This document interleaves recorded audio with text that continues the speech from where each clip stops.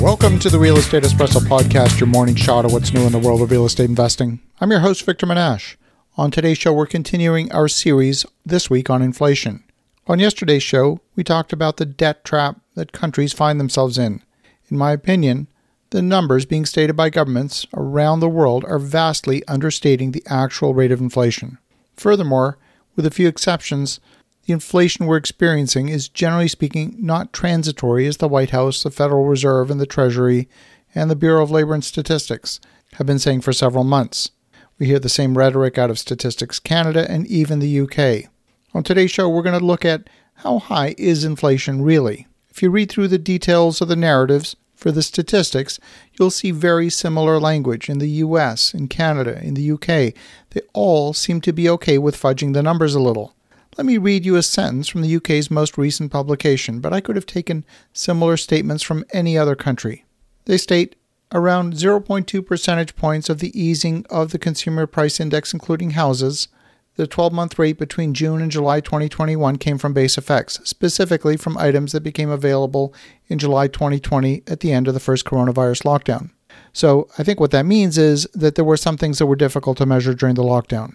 There were 55 items that became available at that time. The June 2020 indices for those items were imputed in line with published methodology, such that they had no impact on the All Items Index. They used some very important language here. They said these items were imputed. That means they basically made up the numbers. And if you go through the methodology for all of the various central banks and statistics reporting agencies, you'll find the use of imputed numbers when the real numbers don't exist, or imputed numbers when they feel that some adjustment is justified. For example, one of the imputed adjustments is through a method called substitution. The concept of substitution says that if, let's say, the price of salmon is too high this week, people will go to a cheaper fish like maybe tilapia, or maybe they'll buy chicken this week simply because it's cheaper. So rather than recognizing the increased price of salmon, they simply substitute that product for a less expensive alternative. These types of adjustments and fudges are all over the place in inflation calculations. According to data published last week by the Federal Reserve Bank of St. Louis, the Producer Price Index increased 22% from July 2020 until July 2021. Now, you can't have a 22% increase in the cost of production of goods and not see it trickle downstream in consumer prices. You will have some producers accept lower profit margins for a little while, but eventually they'll have to raise prices. There's a website called Shadow Stats. You see, the government has changed the way it measures inflation over the years in order to downplay the effect of inflation. When the experience of inflation is high, the population gets testy. So governments have gotten good at changing the measurement of inflation. The underlying data that makes up the inflation measurement is still available. So if you know the method, it's possible to recreate an inflation metric exactly the same as the Bureau of Labor and Statistics did in 1990 and exactly as the Bureau of Labor and Statistics did in 1980. You can then compare it to today's published number. That's exactly what the folks at Shadow Stats do. They use the government's own published data to recreate the inflation metric using their previous methodologies. Today, the U.S. government is saying that inflation is running at 5.1% at the end of July.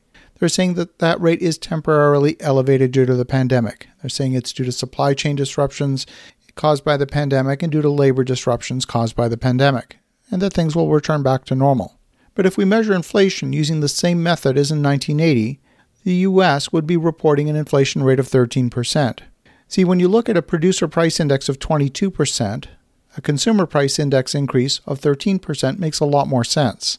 And when you listen to the narrative coming from the White House, the administration is blaming those greedy suppliers for raising prices in America's time of need. There's no mention that printing of $4.3 trillion in the past year could have even remotely contributed to elevated prices. See, inflation is defined as the inflation of the money supply. It's not the increase in the consumer price index. Increasing prices are the consequence of inflation, but not the inflation itself. The other reason why governments want to report lower inflation is, you see, economic growth is defined as the increase of the gross domestic product. But if you only reported the GDP, your numbers would be off because of inflation. So real GDP is defined as that nominal GDP minus an adjustment for inflation. If you underreport inflation, you have the effect of overreporting gross domestic product. You have the effect of overreporting economic growth. And if politicians can tell the population that the economy is growing really well, then presumably politicians would gain political points.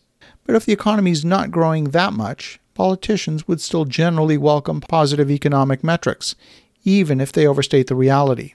This really points to the political incentives behind the current state of economic reporting. But the reality remains the same. Inflation has the effect of wiping out purchasing power for those on fixed incomes. It has the effect of wiping out savings, and it has the effect of wiping out debt for those that are carrying fixed interest rates. At a certain point, even if the government says that inflation is in the low single digits, those families on fixed incomes are going to notice. They're not going to accept that inflation is only 2% or 3% or even 5%. A 13% reduction in purchasing power of your dollar on fixed income is a huge deal. We don't know where inflation is headed next. Will it go down to 10% or will it go up to 15%? I know from conversations I'm having with business owners, many have said that they have not raised prices during the pandemic, but they will need to shortly. Remember, the producer price index is up 22%, and those businesses facing such large increases in production costs have no choice but to increase prices, which will ultimately ripple through the economy. As you think about that, have an awesome rest of your day. Go make some great things happen. We'll talk to you again tomorrow.